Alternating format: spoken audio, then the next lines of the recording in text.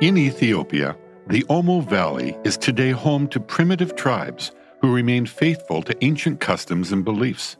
At the same time, Ethiopian church planters who have a passion for seeing all men and women in their country come to know Jesus have begun traveling to this area more and more with one goal in mind: to preach the good news to all who will listen.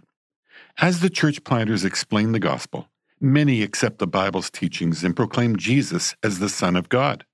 They seek the truth, and when Jesus is presented, they know deep in their hearts that it is real. There are growing pockets of believers all over the region, and their numbers are constantly increasing.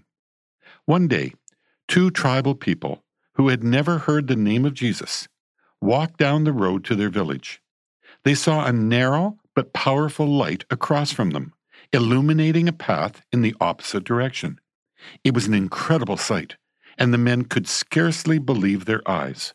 What was this light that shone so precisely? Their curiosity got the better of them, and the men changed their direction to follow the new path. As they walked, the light became larger and brighter, eventually leading them to another village where a circle of people had gathered. The men approached the group and told them what had happened. "We followed a light, and it led us straight to you." The people laughed and rejoiced at the astounding revelation. They told the men that they were Christians and then eagerly explained the gospel, telling them all about Jesus, the Son of God. The two men were amazed that God would care about them so deeply. They gave their hearts to Jesus immediately.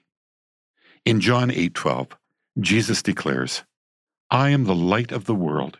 He who follows me will not walk in the darkness, but will have the light of life." Jesus is indeed the light of the world. And when we choose to follow him, our lives are completely transformed. The two men walking down the road were compelled by the light they saw, and because they followed it, the darkness that once surrounded them disappeared forever.